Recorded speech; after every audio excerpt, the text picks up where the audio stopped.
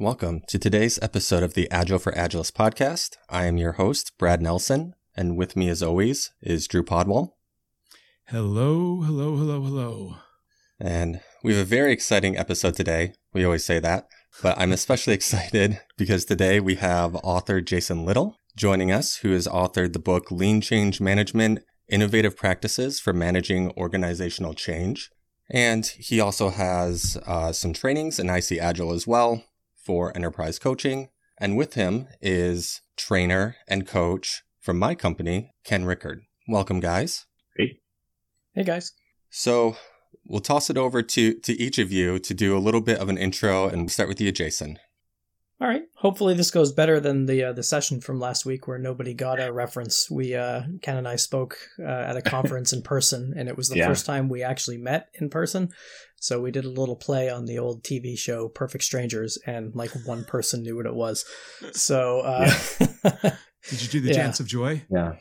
I suggested it, but Ken would have been the one that would have had to carry me because he was Balky and I was Larry. But Well, you're in luck because Drew knows a lot of TV shows. I am. Yeah. Yep.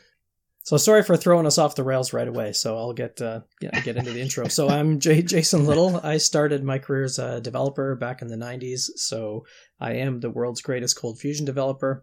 And I got into change through the Agile space. So the early 2000s, I started working with companies on helping them adopt Agile practices. So I worked as a product owner, Scrum Master, internal, external coach.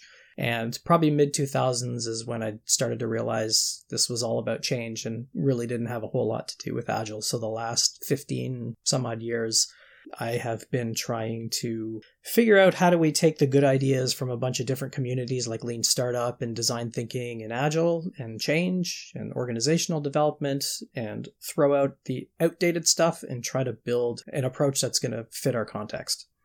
Yeah. And Jason picked me up on the side of the road a couple years back, and that's how we met. Of course, I'm just kidding. But my career has kind of taken a all over the place type of approach where I started out as a mainframe operator, then got into analytics and did development work there, then architect type work in the data and analytics space, and then managing development teams, and eventually got into Scrum around 2008. And it's been a good long time there. And then wound up getting into coaching, mainly team coaching, and then eventually your past few years here I've been doing more enterprise coaching and leadership coaching training. So it's been a journey, that's for sure. Definitely. Well, we're excited to have you guys, and today we're going to talk about lean change. Surprise, you have the author on the show. You tend to talk about it. So I'm going to start with you, Jason. What is lean change management at a high level, and how is it different than other change management approaches, methodologies, frameworks, whatever we call them? I like to call it an action-biased approach to change that fits your context. And it was born out of necessity. So the late 2000s, working with an organization where I think all Agile coaches have experienced this. Sometimes it feels like you're pushing water uphill with a stick, and you just can't figure out why. And everybody's looking at this shiny Agile thing, and you quickly realize it's far beyond that. It's not really about these practices or even the values and principles. It's more about the social agreements about how we do change and how do we create a common purpose for people to rally around. So it was designed to be something that got us to action sooner. So I'd find companies were spending, 3, 4, 5, 6 months planning everything, creating all the steps, and then the day they unleash it, nobody cares. So it was, how do we get to action sooner? And how do we use the feedback from how people are responding to the change as input into the next iteration of it? And the lean was meant in the sense of the dictionary definition. So it's inspired by Lean Startup, but when I put lean in front of change management, it was more about how do you have the lightest possible approach to change that doesn't put your process first. Because a lot of the times we're following the steps or we're following the process. We have these big heavyweight processes and ideas, and we spend all of our time focused on that, and we don't focus on the actual change. So how do we lean it out and make it as thin as humanly possible? Yeah, it's wild. Everywhere you go, everyone wants to know the new process, but they don't want to pay attention to the other stuff. It's just give us the process, teach us how to do it, and we'll do it. So tell us more about that. If you're going in with lean change management as an approach and you want to sidestep the conversation of process to go right to the protein of, I guess, culture, strategy, structure. Well, one, is that correct? And then two, like what is the focus there? For me, it always starts with the conversation, and that the guardrails around that conversation is usually at a very high level. Why this change? Why now? So I actually just did this last week with a new client. They were talking about wanting to be more agile. And our first conversation was, first of all, what does that mean? 6 months from now, if you're hanging out at the water cooler, what's an awesome story that you're going to tell if this change goes the way that you want it to? It's to get away from the steps and process, because it's sort of like you're getting plunged into a constantly changing reality. There's no current state. There's no future state. These things are fluid. They're always evolving. So we want to try to understand why this change, why now, is always the anchor, because that gets people really thinking about, that's a good question. Why not start this 3 months from now? Why didn't you start a year ago? And then they really start to uncover what they don't like about how their organizations are working. And that really gets you away from the stock answers of, we want to increase velocity and we want to increase this, that, and the other. So you really get to the meat and the purpose under it. Yeah, that was going to be my next question, which is, what are some of the typical responses you get that enable you to jump in with organizations? And then what are the responses that you get that are kind of like the anti-pattern responses? And how do you then approach those anti-pattern responses? Yeah, the best one was, I don't remember which company it was. I don't know, it must have been in insurance or financial services or something. I can't remember, but fairly conservative, let's just call it that. And they wanted to start off with some training and some things like that. And they asked me, so once you come in and you do all this stuff, how can you ensure people do this change? I'm like, you can't. I mean, if they don't want to do it, they're not going to do it. And they were a little bit surprised by that answer. And they kind of, on the call, they went, oh, I guess, all right, so we'll think about what it is that we want to do. We'll call you back later. Bye, click. And I never heard from them again. And for me, that just shows you're not ready. And there's nothing wrong with that. Like, we beat companies over the head for being stupid, for not changing. But a lot of the times they don't really know what they want until they start taking action. Yeah, and I think that speaks to the lament of a lot of coaches out there or Scrum Masters even, who don't have the optionality to turn away, or maybe don't have the experience to be able to put the canary out there to see whether it lives or dies, to know whether to walk away from an engagement or not. And then the other side of the coin is, if it's our job to help customers take those steps forward, then, how, I don't know what the PC word to say this is right now, but how not broken do they have to be in order for you to want to take interest to helping them to take that first step? As long as there's a compelling reason and people, you can see a spark in their eyes that there's something that they want to do differently. They might not be completely sure what it is, but they are passionate about either what their team does or what their company does. Like, they love working there and they want to make it better. And that's a very nefarious kind of big gray area to start with. But if that's missing, it's probably change for the sake of change. Jerry Weinberg, who pretty much all my work is inspired from, calls it dropping change through the hole in the floor, where the people up at the top decide on a change and they drop it into the organization and there's no purpose behind it. It's just go do an agile thing. And then the people at the worker level, if you want to call it that, are just stuck. They really have no say in how that change happened or whether or not they should do it or if they have better ideas. And they take this attitude of, this too shall pass because a year ago we did the same thing and nobody did anything. So there's got to be a spark of something from someone that wants to take this thing and run with it. Yeah. So you've mentioned it's lean change management. We've talked about lean. We've talked about change. And I know this is a word that Ken loves. Isn't the insinuation with change management that you're managing the change, but it sounds like you're not really managing it. It's more of, if you want to change, we'll support you and we will help you. Yeah. So this is a big thing. I think I've probably mentioned this more than a few times, Jason, but when I first came across lean change management, I was in need of a change approach that was more rooted in agile or agility in general. And I had found lean change management. I I'd come across it, kind of just briefly looked at it and didn't pay a lot of attention to it because it had the word management in the title. And to me, it was, as an Agilist, it was OCM, like in the traditional sense of what we think about OCM. The fact that it had change management in the title, I just kind of passed over. And it took me a while longer and a little bit of time setting with the idea to come back to it, and then finally eventually take a class back in, I guess it was 2020, and realize that change is what I've been doing.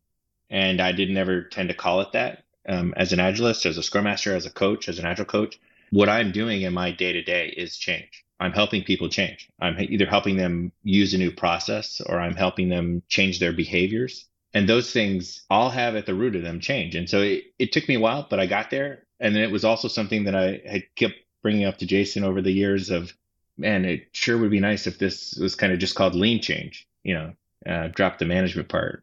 And eventually you did. I think earlier this year or last year, right? You changed the company name from Lean Change Management over to Lean Change Incorporated, right? Yep, exactly. You've mentioned change several times. Ken, in particular, you started to draw the parallel between Agile and change. Mm-hmm. And we talk about Agile, it's our ability to adapt. It's our ability to change. And I work with Ken every day, so I'm feeding him some of these things because I think they're great conversations. But when we think about Agile, really what we're talking about is change, our ability to change quickly, to respond to feedback or changes in the market. And so I just want to make sure, right, that we call that out, because it's kind of meta, right? Like you're helping people to become better at change by using change. Yeah. And of course, I mean, most of the things that I would say in any given day have been heavily influenced by Jason over the past few years. And then also more recently, people like, Michael Spade and Michael Hammond going through some of the IC Agile stuff. But I mean, I'm more or less just regurgitating with my own spin on it, the things that Jason has implanted in my brain over these past few years. But from a change perspective, I think it depends on how you look at Agile, because your lens of the world, Drew spoke about it a few minutes ago about how it may be tough for Scrum Masters and Agile coaches to have the autonomy and the agency to be able to go and actually be more exploratory and discovery based in how they approach things.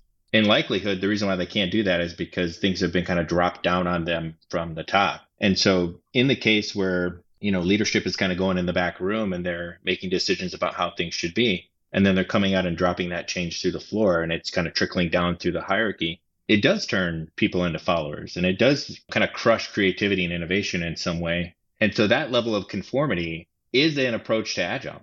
Now, a lot of us would likely say it's not really truly Agile, but you got to understand that the perspective of the people who are implementing Agile in that way believe it to be Agile. So there is a perspective there that has to be respected. And then it has to actually, you have to acknowledge the gap in understanding. And then you've got to be able to coach towards that instead of trying to just implement the framework that is being asked to be implemented. I mean, obviously, you're in a position to do that as well. You probably need to do that in order to keep your job. But at the same time, it's about coaching towards this idea that conformity, even when it pertains to Agile, isn't something that's ultimately going to help us be adaptable. And so I think that's a message that a lot of Agilists who claim to be Agilists, and also people who don't really claim to be Agilists but want Agile, they tend to miss or misunderstand. It's like going on the most important sales pitch of your career with somebody who is 100% adamant that they know the client's needs and the solution that we're pitching, but they just don't, Mm-hmm. And you're with them on this pitch and you're trying to hold it all together to try to win this pitch, and it's just not going well, and somehow you win the business. Like this idea of, well, these companies, most of them aren't technically going out of business. I would say that a lot of them are taking the very slow boat to going out of business if they don't start to change. But, they're still delivering. So it's like we win the pitch, but we didn't really win the pitch. Yeah, sure. Anybody that's in middle management to the upper parts of an organization, the executives and so on, why would they want to do anything different than what they're doing now if the perspective and the lens they're looking through says that they're succeeding or winning? Okay, so this Agile thing, so what? Right? There's no reason for them to change. And in that, what they'll tend to do is say, okay, fine, you guys want to be Agile or do this Agile thing? Okay, great. Just don't mess up all the things that from their perspective is going well. and they perceive to be as succeeding. And it is a slow burn, like you're saying, Drew, in a way. It's like a death by 1,000 paper cuts in a way. Yeah. Because they don't really see how they're not succeeding because it happens so slowly. I really appreciate that within your 5 principles or philosophies that purpose over urgency is at the apex. To me, that's the biggest thing that kind of gets in the way of trying to come up with experiments or co-creation and buy-in, is that there's such a huge focus on delivery that it's hard for teams to recognize how to break out of that space, carve out a little bit of time for getting an understanding of where we have waste and friction and bottlenecks. And so I do appreciate that purpose over urgency is at the top. I do have a question about response over resistance. Well, 1, can you walk us through some of these? And then 2, that one, response over resistance, is one that I probably could use a little bit of clarity on. Sure. So I call them the 5 universals, and use the term universals on purpose because it's things that people just get, right? Like everybody knows what it's like to have a new neighbor move in next door or to get a new boss. And you don't go on Google and go, what's the 8-step process to get successful ROI with new neighbor? You go over, with a box of donuts and some beer, because we're in Canada. And you say, hey, I'm Biff. I live next door. Let's hang out sometime. Everybody knows how to do that. So the universals is the same thing. We know that if people have a shared sense of purpose, they'll work towards something. But we seem to forget that when we go into organizations. So we leave ourselves at home and we send our professional representative and we want to follow the process. So the universals is something that was born out of what I call the world's most boring world tour ever. So that was after the book came out, 2013-ish. I basically traveled from then until COVID and then went around to multinationals, small, medium, large companies pretty much in every sector. And I wanted to find out what was separating the companies that were good at change from the ones that were having a hard time with it. And it was those 5 universals that popped out. The first one, again, being purpose. So companies that could figure out a strong purpose and translate that to the different groups that were affected, because urgency is really in the eye of the beholder. It's urgent for me as the owner of a company to want to change because my livelihood depends on this company surviving. What's the urgency for a tester on a team? I don't want to get yelled at if my test cases suck. There's a huge disconnect between that. So how do we shift away from false urgency, which Cotter warns about, but people kind of gloss over that. The other 4 universals were the same thing. When companies that deal with uncertainty by focusing on experimentation over just blindly executing the change tasks. I think we've all seen the green status report at the end of a year-long program where we spent the exact budget, we finished all the tasks, but nothing's different. So how do we use experimentation to reduce uncertainty instead of... I've never liked the term, let's just embrace uncertainty, which has been a big Agile thing forever. For me, that's just like, let's just walk off the cliff and hope it's okay. It's a little more calculated than that. We want to focus on what can we do to get a handle on uncertainty, even though that complexity thinkers will call me an idiot for saying that. But the sooner you act, the more you learn. And the faster you can experiment, the faster you're going to learn what the actual change should be. The meaningful dialogue was really about how I saw companies that were broadcasting at people, sending out newsletters, sending out SharePoint sites, doing one-sided town halls, that's all scripted. If we get away from that and the companies that focused on generating dialogue, one multinational did a CEO roadshow and he just went out and talked to people for 6 months, gathered insights, tell me what's going on, to dig information out of people. The co-creation one is a friend of mine, Jill Forbes, likes to say the people who write the plan don't fight the plan. If you build the plan with the people who are energized about the change, there's nothing to sell. So you don't have to go get buy-in from people because you actually help them develop what the right change is in the first place. And then the last one that you asked about, response over resistance, was resistance is basically the change people saying, I don't know what happened, but it's all y'all's fault. We just blame resistance. I mean, the version 1 surveys for the last 18 years have resistance to change has been number 1 on their list. Just people resist change. But you can't overcome that. It's not like the more force you apply to a change, the less resistance you're going to have. It's probably the opposite. You're going to get more if you keep pushing too hard. But what you can do is you can look at the response. Everybody reacts to change differently. So how do we separate the signal from the noise And how do we look at how people are responding to the change, and we use that as input into changing the change in the first place? If everybody's up in arms, for example, and actively pushing back saying, I will not do this, that's perfect data that says it's either the wrong change or the wrong time or something else is going on. So go get curious instead of furious. If nobody cares, it's a totally different problem.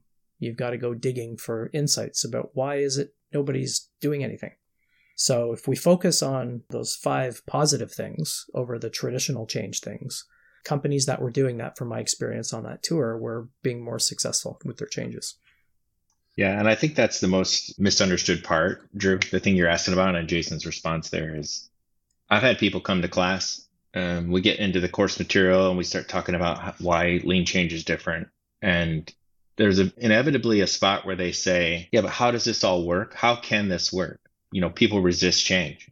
And it's like we've got that idea so ingrained in ourselves as human beings working in a professional kind of corporate world that kind of the top-down directive of change is like change the way we think about things. And so to think in another way, what I often refer to as bottom-up intelligence to change that is supported top-down. And that idea is so foreign to people that they can't possibly believe that lean change can produce little to no resistance just based on how the approach works. Almost like if you get a traditional kind of OCM person in your class, they will almost outright just resist the idea that resistance can be essentially eliminated through actually going to people and asking them about what they want to change. So when you go to a company, Jason, or a company comes to you, are they saying, teach me Agile, and you're using a lean change approach to make that happen? Or are they saying, teach me lean change? It's sometimes it's either or both. So it really depends on the context. One company, Fortune 50 company, I can't say the name, but they intentionally wanted to call it Change Agility, which is the title of the second book, because that's the one they found first. So they wanted to implement Change Agility within their change management division. They were using a different approach that people didn't really like that much. I'm trying to be nice on purpose, but they wanted to know mechanically how it worked. So that's what we did. We went with the mechanics of how it works. And then we started to do pilots on various teams. And the response from the people on the teams is they were blown away about the real-timeness of the lean change approach. So normally in this company, the change people would parachute in and they do like an hour-long presentation setting up the teams they're working with to show them how they're going to do change. But our hour-long session was a strategy canvas about the actual thing the teams were working on. And in an hour, we were done. We had the strategy done. We had personas done. We had their Kanban board done. And they went, so when are we going to talk about what your change management approach is that we have to follow? And we're like, that what do you mean? We've been doing it. Yeah, it doesn't compute. We just did it. And they were like, seriously? Yeah. Everything was updated online in real time, and there was no need to go back for 2 weeks and redo the deck and do the comms and then make sure we got the meeting minutes right. It was done in real time, and they loved it. But that was their intention. So when you're talking about, or what I'm hearing, is that instead of saying, here are the things that you need to change in order to become more agile, you're going to them and saying, what is it that you want to change? I believe it are the words that Ken or Jason said. What if the things that they want to change don't lead to a more agile working environment? As long as it's their choice and it's their idea, my job is to poke them and ask the hard enough questions so they can decide on what is the best way forward for them in their context. And then we talk about consequence of action. That's really a good way to sum up lean change. It's consequence of action. So you can go extreme co-creation and involve everybody, or you can involve a small subset of people, but basically we've made calculated risks about what we think is the right thing to do next, and we're going to go try it and see what happens. Yeah, there's two main questions I tend to get in class around this, and then one is, well, if we go and we let everybody decide how they want to change, well, what if we're an automaker, like let's say Ford or GM, and somebody decides we should start making ice cream? Well, we can't have that, right? We can't do that. Another one we get is, well, what if there's a big change like a migration to Office 365? And so we can't just that's not going to be something we're going to go and just ask everybody how they feel about this or, how this is going to work for them, because it's a corporate level decision that's made. And so there's not a lot of wiggle room there. And I think, the way I would typically respond to those kind of things is that lean change isn't the approach for everything. It really, in my opinion, it depends on the level of complexity and volatility that's involved, because if it's a predictable change that you've done a million times and it's going to work the exact same way the next time, most likely using predictable ways of managing that change is going to make a lot of sense. So your more traditional kind of pro-sci plus change plans plus all the things that you would need make a lot of sense. But when there's higher volatility, when there's uncertainty, when there's complexity that you can't control, when there's ambiguities, you're not really sure exactly how you're going to go forward, but there's multiple ways to get something done. That level of characteristics in the issue tends to suit not only Agile better, but change agility and things like lean change is where I would be looking instead of your traditional change management approaches. The ice cream example is one I've heard as well. And I mean, not with ice cream, but it's always amazing to me when I hear that, because it's like, who do you think your employees are that they're going to suddenly decide to make video games or ice cream or cherry pie or whatever? And whose responsibility is that, right? If that does happen, it's the leadership's responsibility to set the vision and the parameters for what we're trying to do at the 60,000 foot view. And as long as that's well communicated, not in these big, gigantic town halls like you were talking about, Jason, but with road shows and, more of a question and answer and interactive kind of manner, then nobody's going to wind up churning butter and making butter sculptures as a way to try to be profitable in an auto company, Yeah, you kind of touched on my next question there, Drew. So Jason or Ken, do you have a vision or a purpose or some sort of guardrails that when you go to a group of people, you're like, hey, how should we get better at this? Or how should we fulfill this vision? Because I have to imagine if you just say, what do you guys want to change? That's how you get kind of those outliers and those crazy ice cream type things. Yeah, it's always, I either use movie posters or Lego or something creative that gets them talking about some future at a certain point in time, or future perspectives or videos. One company, we had 55 managers doing a session and had them go up to the front and act out a water cooler conversation that they were going to have 3 months from now. And I just said, 3 months, maybe it's 6 months, maybe it's a month. I don't care. Pick a time horizon, but have a conversation for 2 minutes about something awesome that happened as a result of what we did to get there. And then a month or 2 weeks into your change, sit down as a team of managers and watch all those videos. And then go, are we getting close to that? Why or why not? What do we need to do to get closer to that? And leave it as simple as that, because then you get away from all of this. The language in lean change is designed to be simple for everybody to be able to understand. It's not supposed to be a bunch of buzzwords and stuff that you see that makes change management not accessible for people. And when you have those conversations, if they made a movie about this change, what would it be?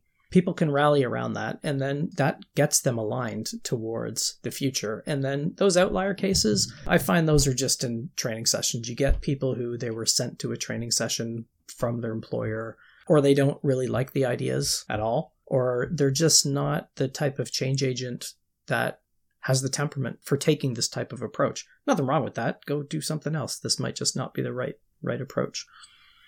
I appreciate what IC Agile has been doing to our industry.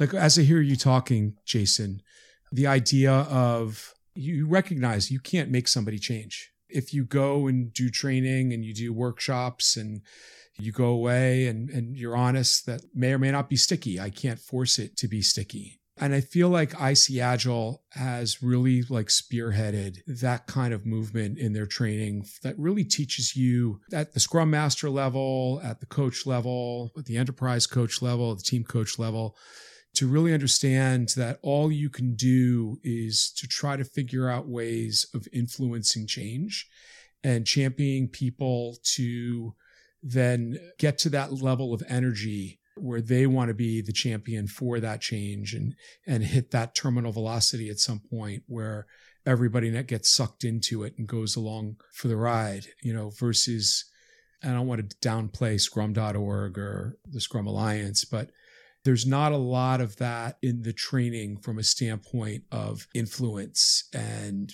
like digging into powerful questions and things like that. So I'm really appreciating the way that you're talking about this in that regard. And you have certified courses in IC Agile, correct, Jason? Just two, yes. Enterprise Transformation and Coaching Agile Transitions. And they're basically lean change courses, but aligning to IC Agile's learning objectives. Yeah, it's the two main enterprise coaching courses and the enterprise coaching track with IC Agile. Yep.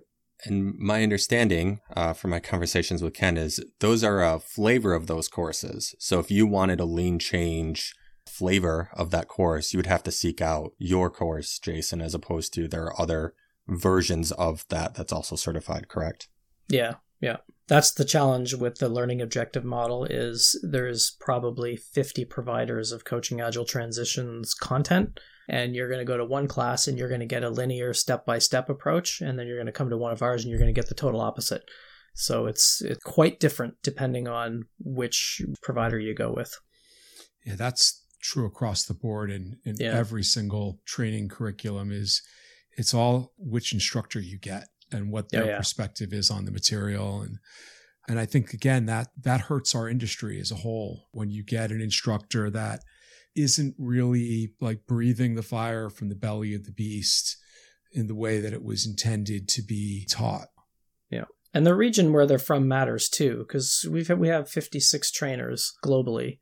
And when I go to some lean coffee sessions from some of the facilitators in South America, depending on what country, the approach for change is typically different. So this is when you started to get into things like power distance index. So Geert Hofstadter's work, where he talks about, if you go to the Scandinavian countries, there's a very low power distance index. So co-creative change is much easier there because that's the way their societies function. If you go to other areas of the world where the status differential is greater, lean change sometimes becomes more mechanical to start with because thou shalt follow the hierarchy and the power structures.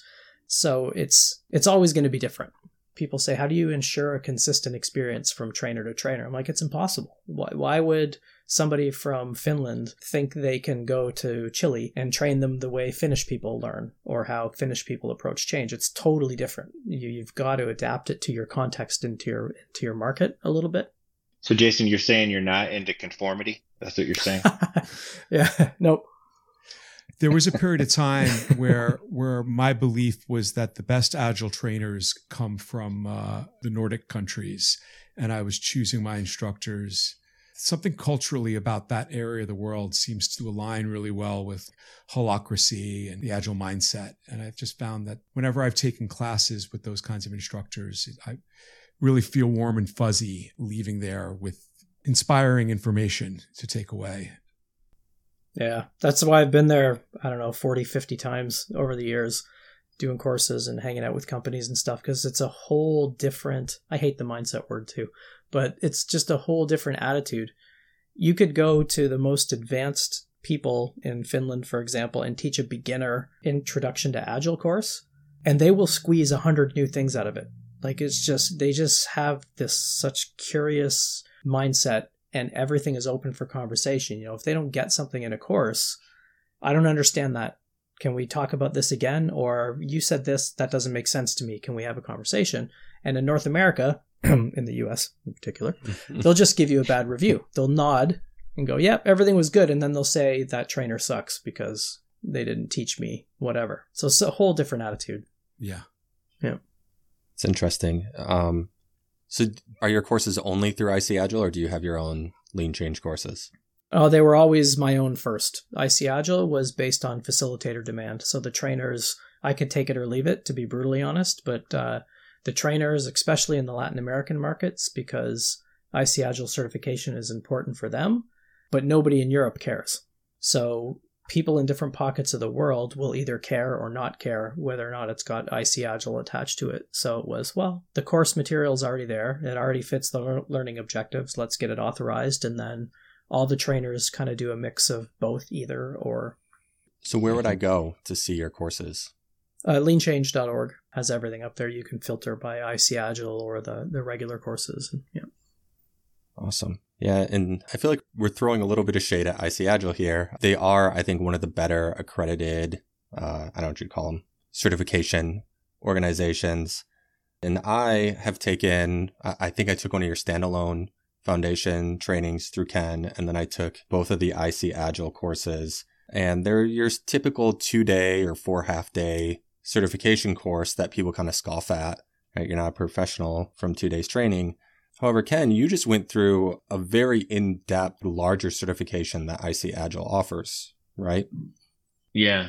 I think some time ago, I was kind of begging Jason. I was like, hey, can you make a ICE EC course? So this is the experience-based set of courses instead of the practitioner courses, which is what the ENT and the CAT are. So the ICE EC course is that evidence-based program. And it's not just to go to class for a couple days or a week and be done with it, get a certificate at the end. It's not that at all.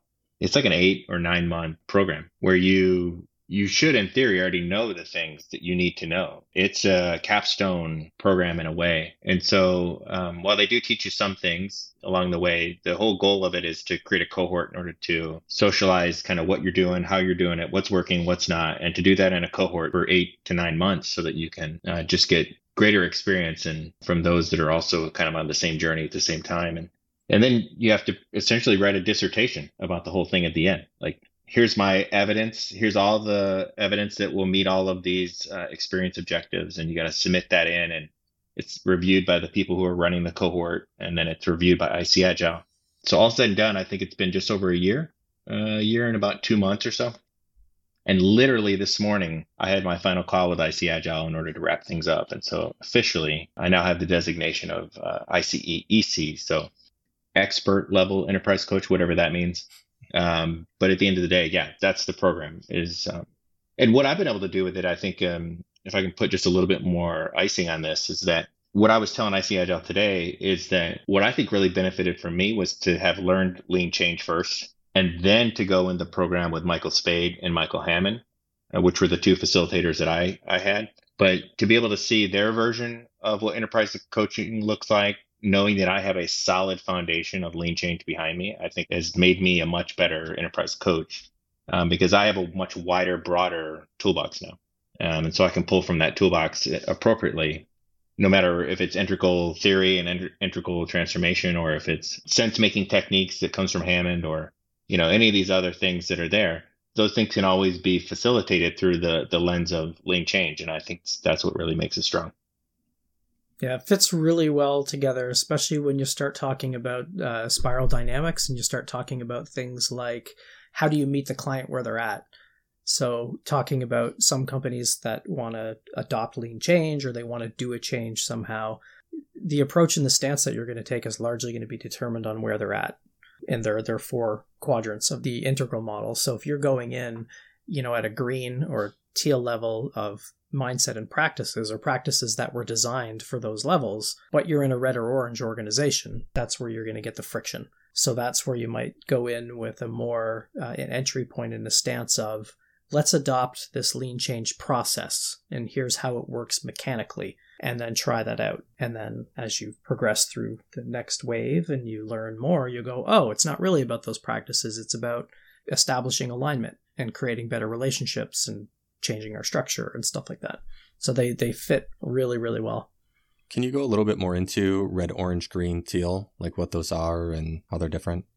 There's one in there, Amber, that I think we're skipping over, but yeah, it's from Frederick Laloux's Reinventing Organizations book. And I think a lot of the work that Frederick had done was based on some work from decades ago from Ken Wilber and Claire Graves. So Claire Graves was the research behind the spiral dynamics, and Ken Wilber was the research behind integral theory back in the day. And so Amber, which tends to be the first rung of this idea that we talk about, because red is really like the mafia. So it's another level below Amber. And in theory, that doesn't exist anymore in society, right? So, I mean, we're not going around like clubbing people to death if they didn't do something, or at least I don't believe we are. Amber tends to be the first one we talk about, and it's really about conformity. So it's this idea that, look, we have a hierarchy. We've achieved management and leadership positions that decide, and we make those decisions, and we kind of drop it down through the organization. The expectation from you, worker, is that you're going to follow what we do and what we tell you to do, and you're not really going to ask much questions. You're just going to kind of conform to the whole idea. The level above that tends to be what they call it achievement orange. And oddly enough, this is about 80% or so of the organizations in the world. And they're heavily results based.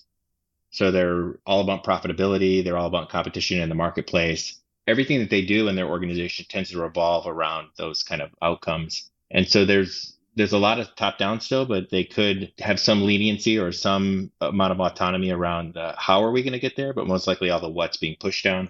And then another level above that is pluralistic green. So this idea that there's a duality of hierarchy, but also kind of inverting the hierarchy in a way in order to push people to the front, knowing that they need to help make decisions and we will get better results through people. And then the last level, teal, tends to be the one that a lot of people talk about. It tends to be the first time where the hierarchy is not in the forefront. As a matter of fact, the hierarchy is essentially in a lot of ways gone. It tends to be more of a networked approach to decision making and information sharing and taking action. So it's a lot about evolutionary capabilities. It's built on purpose and it's built on adaptability. So that's what teal is. Yeah, if you haven't read Reinventing Organizations by Frederick Laloux, it's absolutely like life-changing. Yeah. Yeah, I know you've brought it up a few times, Drew, but I don't think we've ever talked about it in that level. Yeah. I could probably do a whole episode on that too. And at the Agile for Agilists podcast, we're the next level. We're blue. We just run around like squirrels with no direction and no leadership. I mean, Laloux's stuff and the organizational altitudes and plus some other things, and even William Schneider's culture model was one of the sessions I just did at Agile and Beyond up in Detroit last week. So it's top of mind.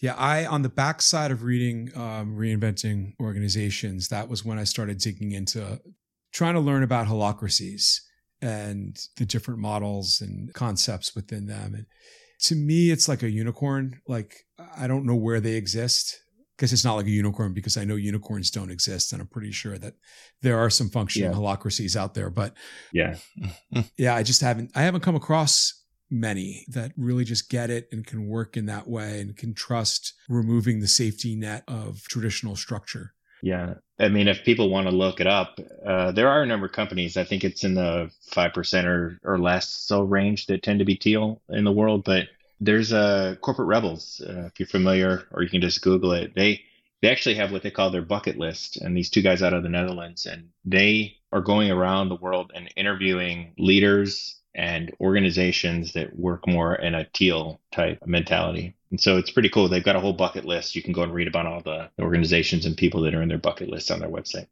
So how does that bake into lean change, Jason? The pattern I've noticed the most is companies that I guess would fit into green or teal just need the outside perspective.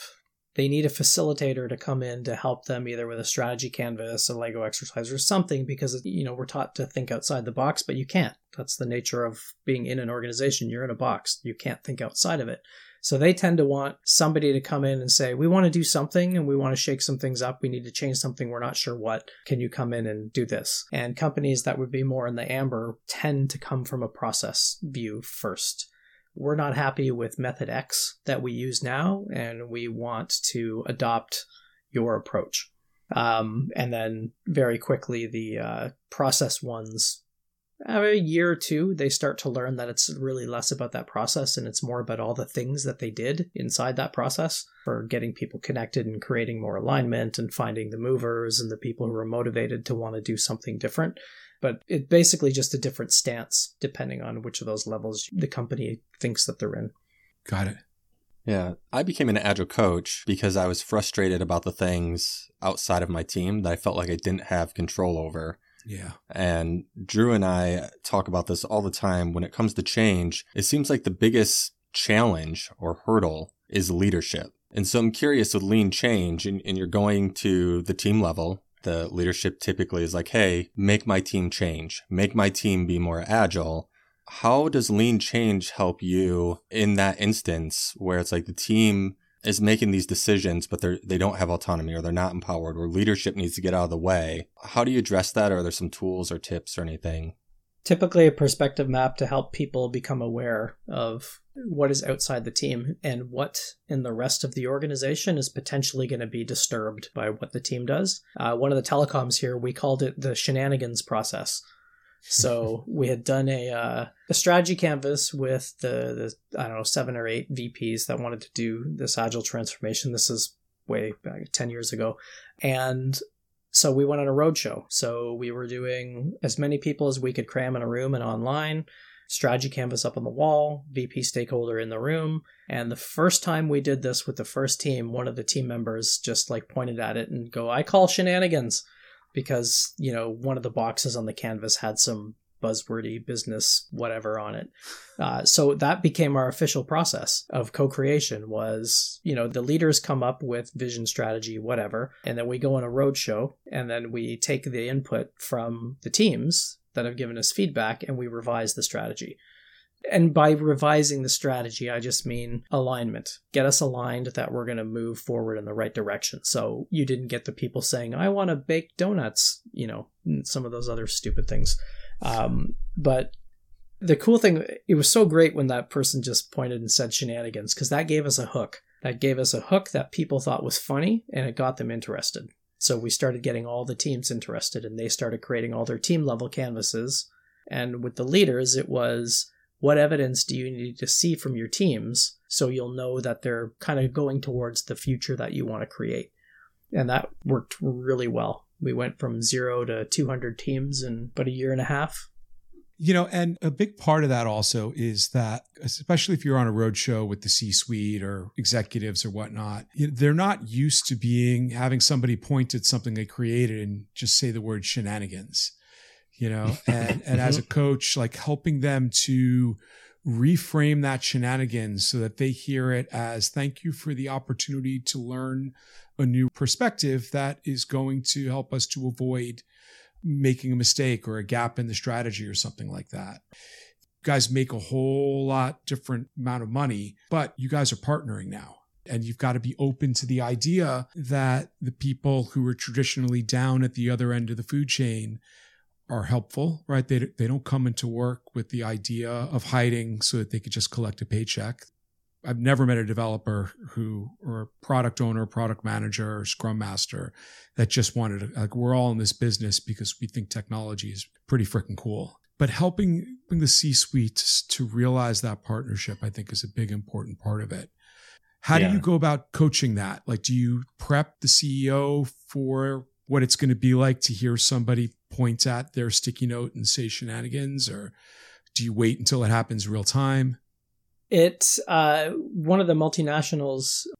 We did talk to the leaders because the way that we did this process was it was part of an annual summit. So they were working on what they called a generational transformation. They knew that a transformation is not a 12-month program or an 18-month program.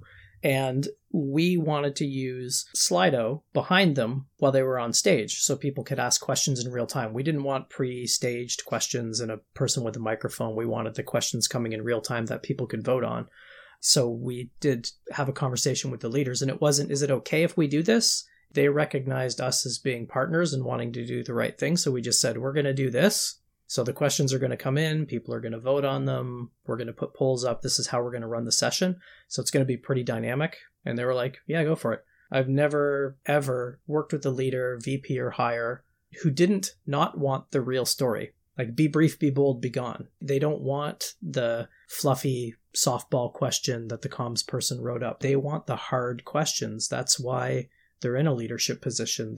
I don't know, maybe that's just me, but I know Ken wanted to jump in with some thoughts about this too. Yeah, I think Brad's question makes me think about the contrast between agile coaching at the team level and agile coaching at the enterprise level. In a lot of ways, I see people they highly misunderstand these two concepts, because enterprise coaching is not just scaling agile frameworks. Enterprise coaching is much more about organizational design and organizational change than it is about agile frameworks. And so in the context of like, well, how do you help leaders establish an environment where things like agility can succeed at the team level? That is in a lot of ways the domain of an enterprise coach. It is what an enterprise coach is essentially accountable, or accountable may not be the best word there, but it is kind of the premise behind what enterprise coaching is. And so for me, it's a lot of trying to help leaders understand how their actions impact the greater system holistically, and also trying to help them understand how those actions and how they show up and how people experience them actually then leads to people taking their own actions off of the actions of the leader. Because what they could be doing is through conformity or through results-based behavior, they could be causing people to lack creativity or lack innovation, which ultimately doesn't get to the outcomes that the leader wants anyway. So rather than setting people up to fail in some way, why don't we find better ways to actually create the kind of environment that people can succeed in? And we don't even really have to talk about any of those things from an enterprise coaching perspective that pertain or even use the word agile, Scrum, Kanban, or any of those things. All of those frameworks and all of the ideas behind agile don't even necessarily need to come into play in order to coach a leader, in order to have a greater sense of leadership about themselves, and also to be able to set up the environment for things like agile to succeed. I love that you brought that distinction up. I still stand firmly that a Scrum Master is a coach. Sure. And the context of your coaching, though, definitely shifts depending on the audience. My focus has been on the business agility side for a little while now. And it's so important that you have coaches. I also call coaches therapists, right? Coaches are therapists for whatever part of the organization they're interfacing in. And why wouldn't you want to have that for your company? Why wouldn't you want to have somebody who your people can go to talk about what's going on and, bounce ideas off of and help to figure out how to unstick some of the things that are stuck in the mud and learn a bit more about themselves on the way, investing in your people. And it's a shame that in the past, 9 months now since the Twitter debacle happened, that a lot of the Scrum Masters and coaches are being reduced and budgets cut in that area, because it's just so important to have that person there. I almost use the R word, but that person there, that coach there. I like to say that anybody can take a coaching stance, whereas you say that a Scrum Master is a coach. The wording I probably would just, in my own personal opinion, I would just slightly change the wording a little bit to say that a Scrum Master can take a coaching stance. Yes. Just like an Agile coach that's working at a team level can take a coaching stance. And it's not that a Scrum Master or an Agile coach that's working at the team level might not be doing organizational coaching, leadership coaching, and so on. They very much could be doing those things as well. The delineation for me is that an enterprise coach is dedicated to organizational effectiveness and efficiencies. And then therefore, that means that they're often coaching the leadership hierarchy if a hierarchy exists. And most likely it does. So it's about training, coaching, mentoring, and facilitating, among other things. But that tends to be the core, but you're just doing it at the leadership and organization level. Yeah, I agree with that. Yeah. With the Scrum Master, though, I think that people forget how the Scrum Guide defines a Scrum Master of being service to the team, service to the product, service to the organizational adoption of Scrum and Agile capabilities. And I hear it all the time, right? Like people on message forums that I belong to, they're like, what are the metrics for a Scrum Master? Or what are the levels for a Scrum Master? How do you determine the levels? And everyone's throwing out all these crazy metrics and whatnot. And it's like, there's only 3 metrics that matter from my perspective. It's, are they confident and comfortable and capable with being in service to the team, to the product, and to the organization, right? Like a brand new Scrum Master is going to have a hard time getting their feet in place with their team and probably really not ready yet to tackle cooperatively working and coaching with a product owner or product manager, and definitely not ready yet to start working shoulder to shoulder with the other Scrum Masters and coaches to figure out strategies for how to move change forward within the organization. And those are the 3 things that matter to me when evaluating Scrum Masters, is nothing else. So Yeah. That's a great example of what we chatted about with the integral model and spiral dynamics is you've got let's just call it a role that was designed in a process model for small teams in the context of green or teal. And you're trying to shoehorn that into an amber organization that might see a scrum master as a project manager with a fancy name. Yeah. So the expectation is you're not there to manage the team. Maybe you're the facilitator, maybe you're the project manager, whatever it is, but there's no expectation that you interact with the greater organization, especially when you get into scale. And then you start to get those questions and you start to see job postings for Scrum Master 1, Scrum Master 2, Scrum Master 3. And Scrum Master 3 becomes basically a program manager. Yeah. If you will. So and I don't think any of this is really good or bad. I think that's what I really like about the integral model is it helps you as Scrum Master, coach, change agent, whatever, look at that topography map and try to understand the stance and the approach I'm taking is incompatible where that leader is or this team or whatever. And there's something I should change about my approach that might help us flow with the current a little bit and get things unstuck. And that's a maturity thing more than anything else, I think. Yeah, I don't think you can teach that. You've got to, I think, bang your head against the wall and get fired a few times by stepping over the invisible electrical fence. You cross that enough times, you're going to learn that it's really your stance and your approach, that you're learning how to navigate these organizational complexities over time. Adding on to that, we talk about Scrum Masters giving service to the organization. Where I see a lot of them struggle is that they go to leadership and they're teaching things like story points and velocity, which aren't even in the Scrum framework. They're generally accepted Scrum practices in the first place. But those are things that I see that happen a lot is they view it as, oh, it's my job to teach senior leadership about Scrum. And that is, I think, the direction Ken was going to, where it's like an enterprise level coach isn't teaching a delivery framework to leadership. Right. Yeah, and that's a big misconception. That is the point I was trying to make, was that many team coaches live in process because that's the container that they're in because they're working at the delivery level. But as you get more into enterprise coaching, it becomes much, much less about a process or a delivery framework because you're right, middle managers and up don't care about Scrum. They don't care about how you're delivering. They just want to see that you're delivering and you're providing value. So to take your same mindset as a team level coach and then try to go up in the hierarchy and to try to do enterprise organizational level coaching with that same mentality that it's about process, you're going to fall flat on your face almost every single time. Well, but there is an aspect to it where you're trying to educate them on the difference between a product and a project, right? And new ways of funding portfolios and whatnot. But I think you're right. Overall, it becomes a lot more about helping them to step into this new role that is looking to receive impediments so that they can then resolve those impediments and serve their teams. Well, not their teams, but serve their programs or serve their portfolios and ultimately their teams. Yeah. And I would say, Drew, to that, I agree with you. And I would say that's the reason why enterprise coaching is about change, especially at the leadership level, because what you're trying to help them do is understand the reason why they would want to focus on products over projects. So it becomes less about the process or the tactical, like, hey, how do we implement this? Because they don't necessarily care about that. What they care about is like, okay, if we focus on product, it's going to get us this benefit as an organization.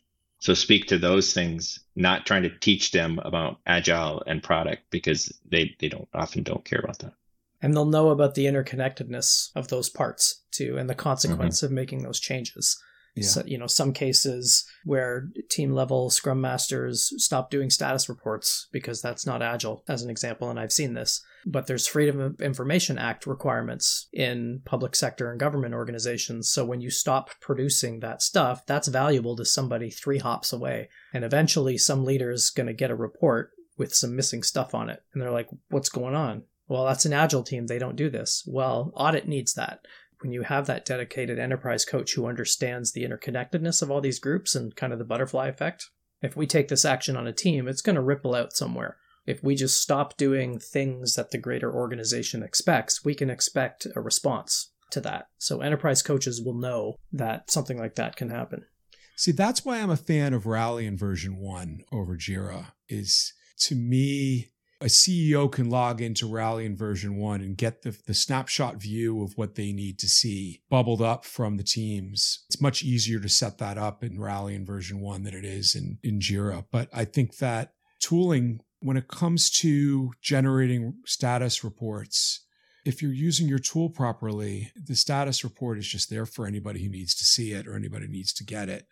So I do think that, to a degree, that tooling is important. And I also, like, a lot of what I've been working on is connecting OKRs to initiatives and initiatives to epics and epics to features and features to stories and so on and so forth. Tooling for me is, when I was a team coach and a program coach, it was the thing that I knew that if a company was using Jira, I can go in and I can make some tweaks early on to the admin settings of Jira to be able to unlock a significant amount of value really quickly, to build that trust really quickly with my teams, which then helped me to be a better coach.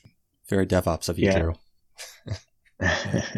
And one quick thing I want to point out real fast is that from an enterprise coaching perspective, the example you just shared, Drew, an enterprise coach would care more about the transparency and that information is available, and would care much less, if almost not at all, about the idea of how they're going to do it, because that would be up to the teams and the coaches that would be present working directly with the teams in order to figure out how they're going to get there.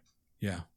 That's just one of my challenges as a coach, is when I see something that with just a little bit of a tweak, like, it'd be so easy for us to do this thing and just make a little bit of a tweak and a change and everybody's life would be easier.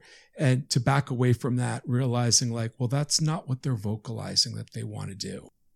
I always like to say that things like that don't happen to me, they happen for me. It's a lesson that I still need to learn, so that this way I'm not forcing people to do things that they're not ready to do yet, and be able to serve my customers better. Yeah, we have a class about that, Drew. Oh, yeah? Is it called Don't Touch the Stove? No, it's called Lean Change Agent Foundations. You could learn about those things there. You know, I would love to take some of these courses for sure. I'm like thirsty for this kind of stuff. It would be wonderful. So I actually took the foundations. That was the first one I took. Surprise. Took the foundation before anything else. And I was a manager for up to 16 people over the last couple of years. And it was actually the one training that I strongly insisted every one of my teammates went to. And I paid for them all to go to. And I encouraged other people to go to. Partially because I work at a consultancy. And I think it's one of the most valuable concepts that you can learn is lean change when you're a consultant and you're going into these foreign environments over and over again. But especially as an agilist too, I personally find it to be one of the most valuable concepts and tools you can pick up. So not just doing lip service, right? Like, as a manager, I paid for people to go. And I think that just speaks volumes to how revolutionary and how valuable this stuff is. So what are the outcomes that would be enabled for a person who takes your course? Do you want me to list the learning objectives? Well, I mean, I don't want you to list them, but can you summarize? What will they be more proficient in? What will they be able to, in what ways will they be able to serve their teams better? Think about it from a perspective of, if a Scrum Master is taking this course, or if an Agile coach is taking this course who, has only been a team coach, or has only been a product level coach, or, maybe somebody who thinks they've been at the enterprise, but really hasn't been at the enterprise. They'll get how to build an approach to change that will fit the context that they're working in. So I like to say it's the difference between, being a line cook and a chef. If you come in with a line cook stance, what's the recipe to follow? It's not about that. It's about, here's the ingredients, you're the chef. You have to know how to put these ingredients together depending on the context that you're making the meal for. That includes the people, their allergies, the room that you're in. So it's all about using these ideas and these tools to build a contextual approach that's biased towards action.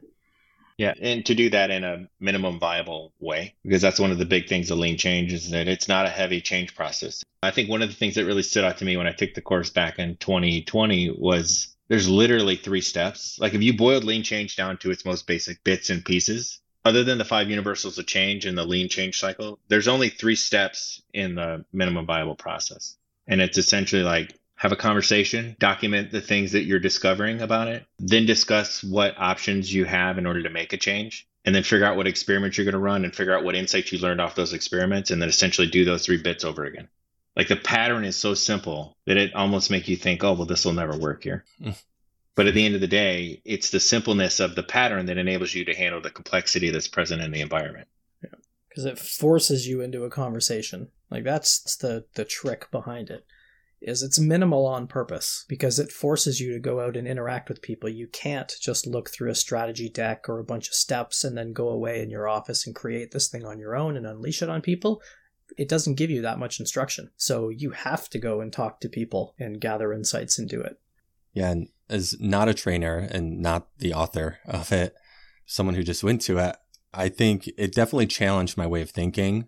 Ken and I went through ProSci training years ago too, together. And so it was very different from that. A whole different field, just even throughout the course. It was just very different. But I think the thing that I appreciated the most, and it reminded me a little bit of the more advanced trainings on Scrum.org, how they have liberating structures that they kind of delve into. But the lean change training, you leave with a bunch of tools. So it's not just like, oh, you have to have a conversation, figure it out, or have a nice life.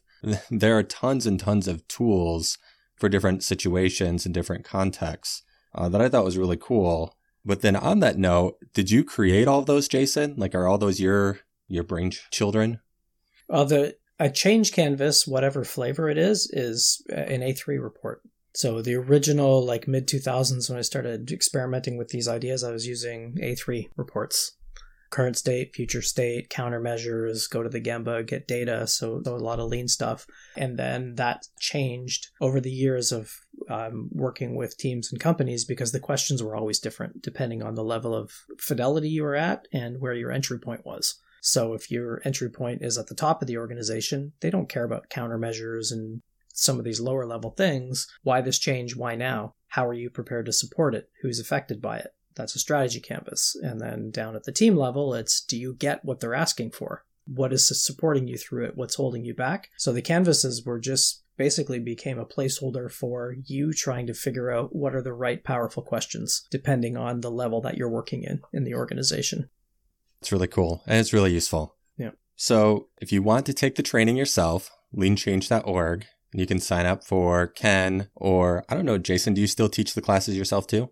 Occasionally. I do more private ones now. There's a self-study option up there too. So if you don't have time or you don't want to take a full 2-day thing, you can take the self-study. You get access for a year and access to the community to ask questions and stuff like that. But yeah, I'll do some occasionally. Yeah. All right. So you can learn on your own. You can find a trainer like Ken, or you can pay the big bucks for Jason personally.